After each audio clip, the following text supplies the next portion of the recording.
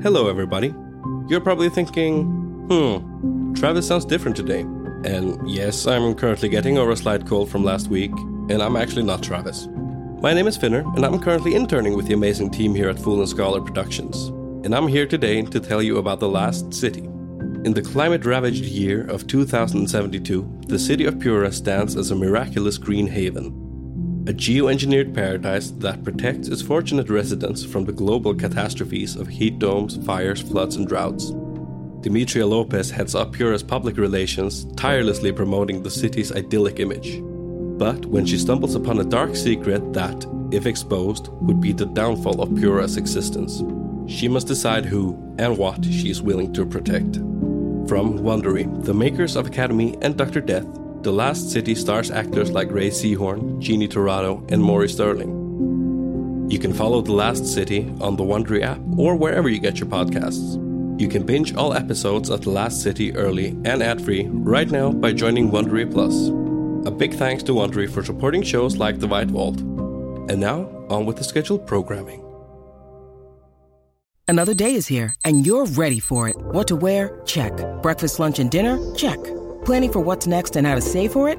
That's where Bank of America can help. For your financial to-dos, Bank of America has experts ready to help get you closer to your goals. Get started at one of our local financial centers or 24/7 in our mobile banking app.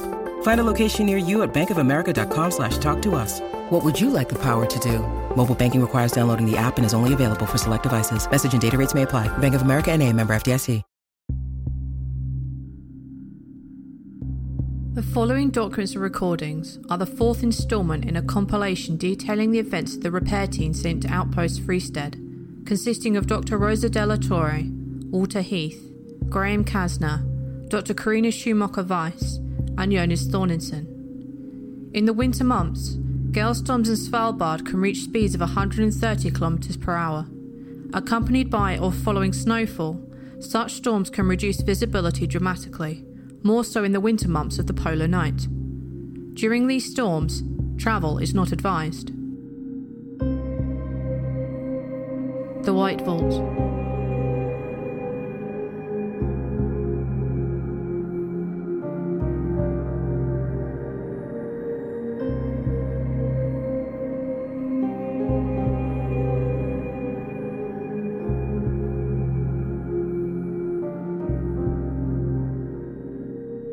Following the previous instalment, the assessment and repair team decides to continue their exploration of the strange finding under the ice. The first report from this day is believed to be this video recording found on the phone of Dr. Schumacher-Weiss. Hey Rolf, ich vermisse dich so sehr. Es ist so kalt hier. Ich werde noch zur Frostbeule. Jeden Tag friert es mich die ganze Zeit. Hey Rolf, I miss you so terribly. It's so cold here. I think I will turn into a frostbite. Every day I'm freezing, all the time. I wish you were here to warm me and together we could leave the storming waste. I don't have any internet or cell signal out here, so this video is more for my own lonely soul than your ears. But I like to think you're listening. I like to think many things. I like to lay in my cold bed and pretend that I'm on the grass of Montbijou Park. I like to think I'm soaking in sun and watching you try to bumble through saying you love me for the first time. You won't ever hear this video, Rolf. At least not until after the proposal.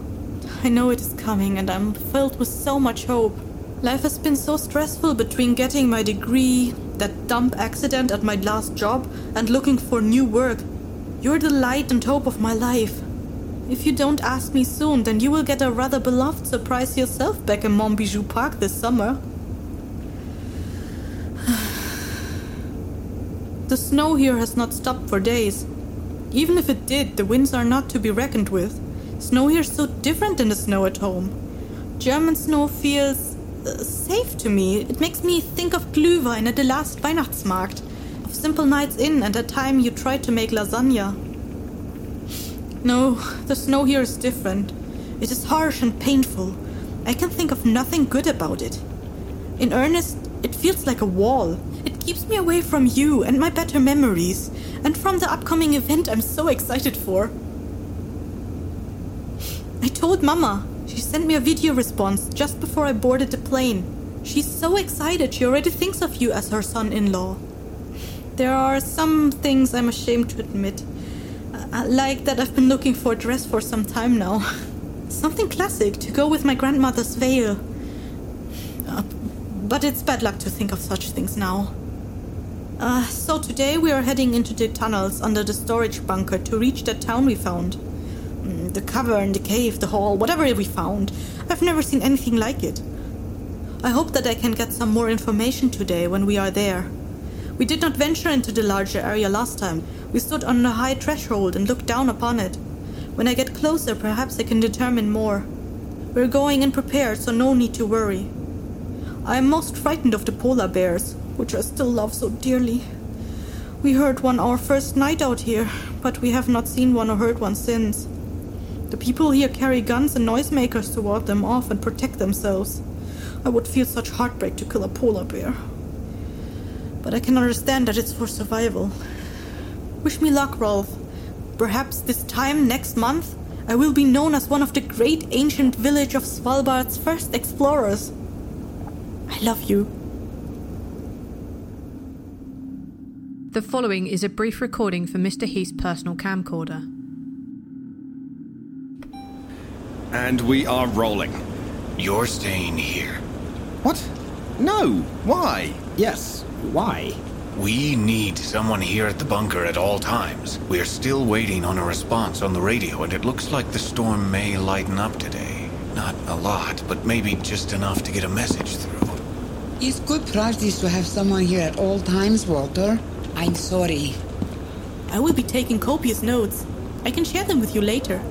So I get to sit back here with ancient radio tech waiting on a signal we don't even really know is coming, while you all gallivant off into an ancient town under the ice. Don't think of it in such a way. Tomorrow you can go. Just mind the radio. We'll be back later. Fine. You will go be Lara and I'll be Winston making tea complaining about the weather.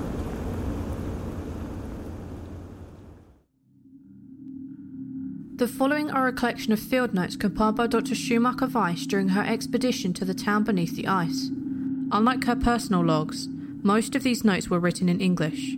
Additionally, the pages of the small notebook are dirtied and slightly wrinkled by moisture. Some of the notes have become illegible and are not read here.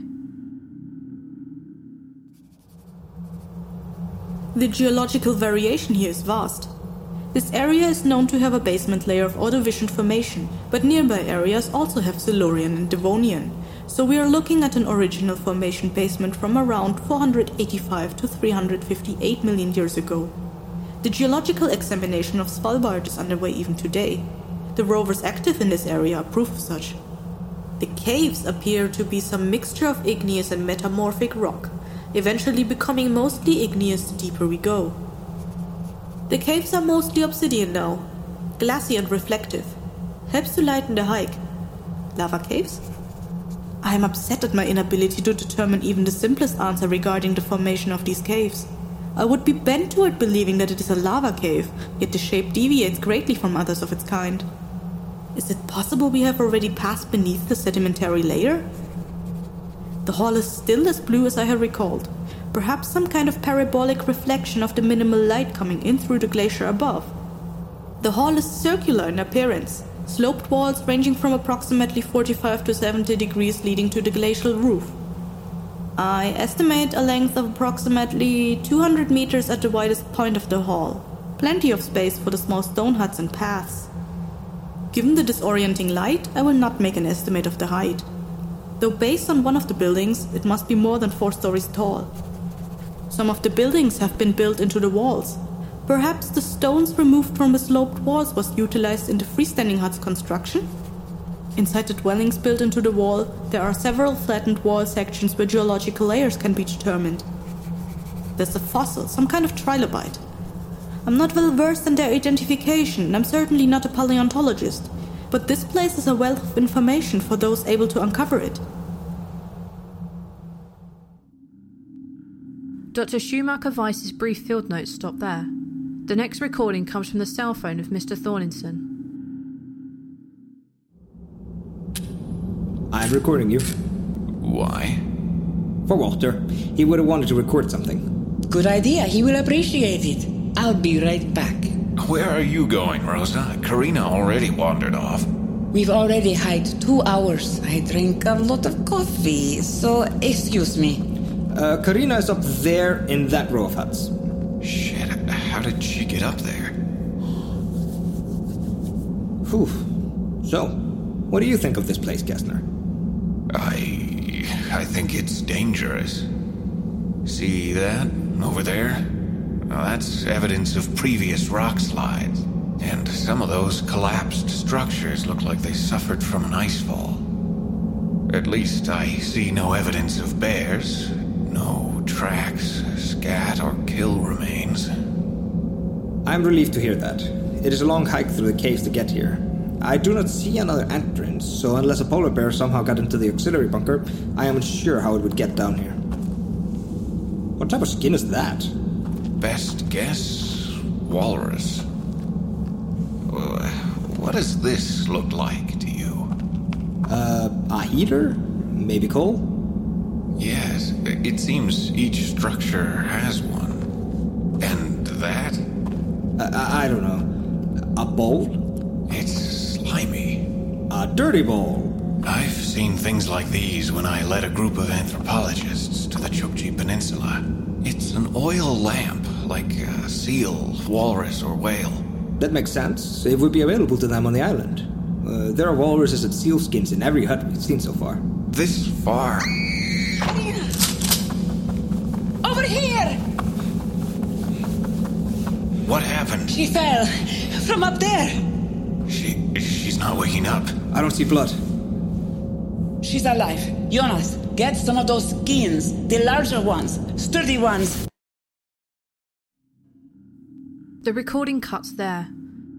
No recordings or documents regarding Dr. Schumacher Weiss's condition or the day's expedition are available until after the team returned to the bunker.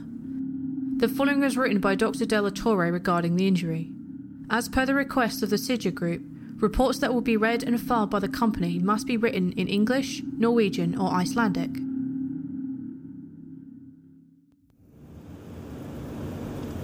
Patient, Dr. Karina Schumacher Weiss. Female, 30, approximately 61 kilos, 174 centimeters. Diagnosis, concussion. Currently unconscious, as well as a sprain to the left ankle and several light bruises. Blood pressure 90/60. Oxygen saturation 93%. Breath 10 breaths per minute. Pulse 60 beats per minute. Temperature 36.6 Celsius. Cause. Patient fell from a height of approximately 4.5 meters onto a rocky surface. Recommendation? CT scan not available. Limit to travel or movement. 24-hour monitoring or until consciousness is regained. Notes. Wearing a snowsuit and head coverings helped act as a cushion to protect her from lacerations or further damage. She has been unconscious since 12:34 and it is now 15:23. I have examined her for further injuries and indications of internal bleeding or damage to the brain as best as possible without the appropriate equipment. No bruising around the eyes or behind the ears. No swelling or warmth can be felt across the skull. Her pupils are reactive and she appears to be in a deep state of REM sleep. She is being monitored on the portable signal extraction pulse oximeter and watched over by myself and the other members of the team for signs of change. When the portable signal extraction pulse oximeter was first attached and first measurements taken in the cave following her fall, her vitals read as follows. Blood pressure 144/90, ox sat 97%, breath 18 breaths per minute, pulse 74 beats per minute, temperature 36.5 centigrade. Given her current resting statistics, I would believe she had been in a state of excitement shortly before the fall. I would usually not recommend moving a person in Karina's situation, but it was ill-advised to stay in the extreme temperature conditions of the cave for too long. We waited a period of 20 minutes for her to regain consciousness as I examined her head and neck for noticeable injuries before we decided to return her to the bunker. Jonas and Graham constructed a stretcher from several of the animal skins, walking poles, and duct tape, and we were able to safely transport her back to the bunker with only short points of noticeable difficulty.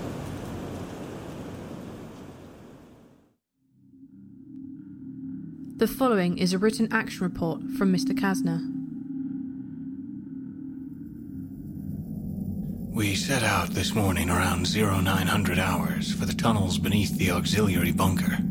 The out team included Dr. Rosa de la Torre, Dr. Karina Schumacher-Weiss, Jonas Thorirson, and myself. The repair technician, Walter Heath, remained at Outpost Freested's primary bunker to attend to the radio in hopes of making contact with Neolacern. Fully equipped, we began the uneventful hike through the marked cave system to the cavernous stone village beneath the glacial ice. We stopped periodically on the way so that Karina could take notes, but otherwise our hike was unimpeded. Upon reaching the exit to the tunnel and entrance to the glacial-covered space, I set about attaching the pitons and lines for descent. We have now utilized more than half of our rope, the majority of which has been used to mark the correct cave tunnels with a connected line. Once secured, we descended into the cave and began our exploration of the structures and surrounding area. It was early in this stage that Karina broke off from the group to begin her geological evaluation of the area. We examined a few of the buildings. There are several dozen structures, both intact and collapsed. A larger stone building in the middle of the cave is several stories tall, and the only building more than a single ground level in height. But stones block the door, and it does not seem to have another entrance. The small stone structures look as though they vary in size, from small single-person hovels to large family structures with multiple beds.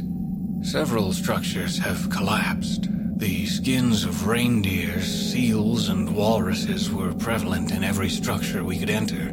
Items such as forks, spoons, needles, barbs, fishing hooks, and combs made from either bone, tooth, or walrus tusk were found in the structures, as well as stone bowls, cups, plates, oil lamps, grinders, and knives. Knives were commonly of obsidian. None of these items appeared out of place. Every structure appeared as though it were cleaned and set right before the inhabitant left the building. Many of the structures no longer have roofs, as over time the skins that formed the roofs fell inward. There is no wood present in the town that I could find. Narwhal tusks measuring up to 3 meters and arched bones lashed together with hind thongs appear to have been the supports for such roofs. After examining the settlement for about an hour, Jonas and I heard a scream, followed by a yell from Rosa. We rushed over to find Rosa over Karina seemingly unconscious. Rosa reported seeing her fall from an above ledge. Rosa attended to Karina while Jonas and I began finding the materials needed to create a stretcher, if necessary. I examined the area Karina fell from. She had taken a set of stairs carved into the stone of the cave wall to reach the huts carved into the walls above. Given the stairs, she most likely thought it was safe to ascend to the area. Jonas and I collected strong seal skins from the buildings and utilized our sturdy retractable walking pole and duct tape from our packs. 20 minutes after the fall, Karina was still unconscious, so we decided to carefully place her on the stretcher and begin the hike back to the bunker. The most difficult part of the maneuvering was getting the stretcher up into the return tunnel. Rosa braced Karina's neck, and thankfully Jonas and I were able to carefully lift and slide the stretcher onto the raised cave entrance. The hike back took longer than usual, but we arrived back at Outpost Freested without additional incident, though the narrow staircase also proved difficult. Karina is still unconscious and under the watch of Dr. De La Torre. The following is a recording taken from Mr. Heath's laptop from the file labelled Svalbard Findings. What happened? What's wrong with Karina? She fell from a ledge. She has been asleep since the fall. Like a concussion? She could have a skull fracture or something, right? How did it happen? Maybe, but Rosa is keeping an eye on her. Now is not the time to act irrationally. Dr. De La Torre will keep excellent care of Karina. How did she fall? She was wearing crampons and had a walking pick. Please calm down, Mr. Heath. Were you able to get a message through to Niallisen? No, I don't know. I sent out several messages, but I never got a normal response. I got something else, though. What is something else? It's really odd. I'm listening. I sent out a general message once every half hour or so. The first 2 times I received no indication of response. The third time, and every time thereafter, until about an hour ago, I got some very interesting sounds over the radio. Do you have a recording? Do I have a recording? Of course I have a recording. Let me hear it. Fine. I'll get it set up. Go get Kasna.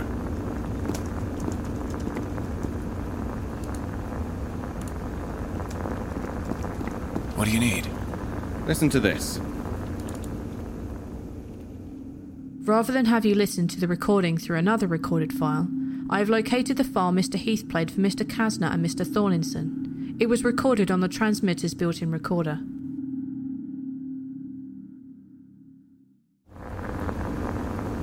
I'm recording this because I've been receiving some strange responses to my outgoing transmissions today at the outpost. I'm about to try and hail Niallisen. At this stage, I'm just trying to reach anyone there, regardless of the research team or company responding. Here we go. Right.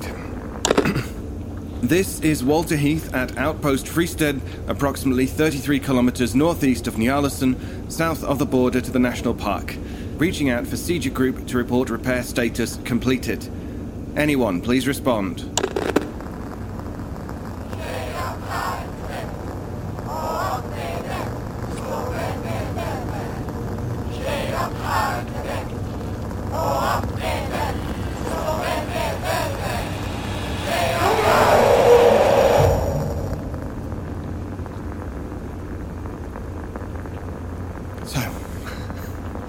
That is the strange shit I've been dealing with all day. No idea what that is. So, yeah. Right. This is the remainder of the group recording from before. I don't recognize that sound. I heard that several times today. It was never exactly the same. Did you fix the equipment correctly? Yes. That's not the question. The question is, what kind of hellish response was that? Were those?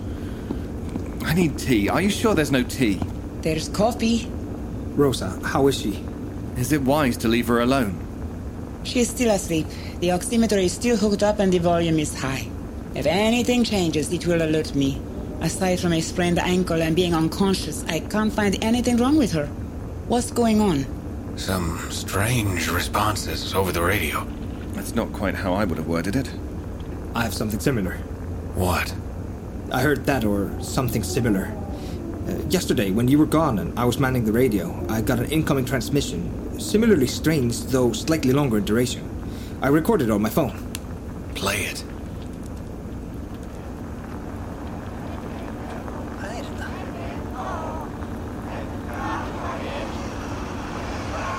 What was that sound? It sounded like an animal. I honestly thought it was you. Me? Now, I know I don't always remember to close my mouth when I eat, but I've never sounded like that. I thought it was a prank. Like one of your scariest movie sound bites or something. Keep hailing Niallisen. Tell them about the storm. We have enough food to stay out here for a couple weeks, but we now have someone who may require medical attention. Will do. The last of the notes from the day of Dr. Schumacher Weiss's injury comes from Mr. Thorninson from a notepad next to his bed.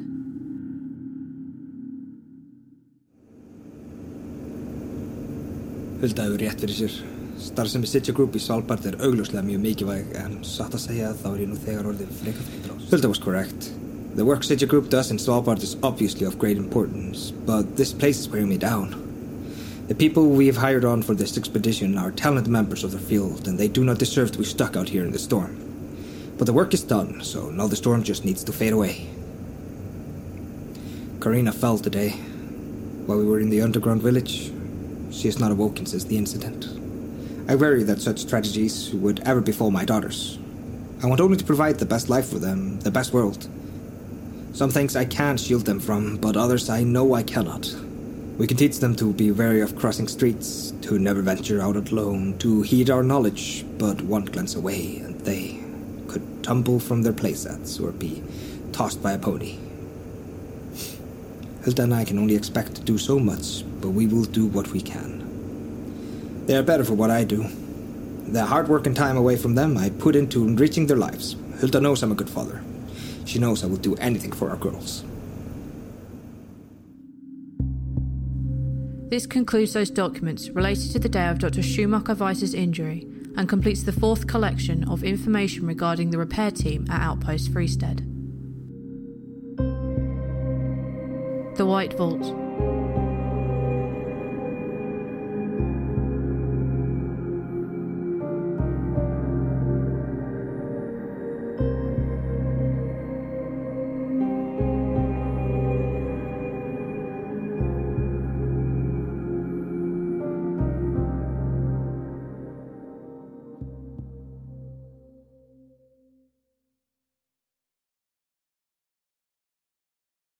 Greetings, adventurers.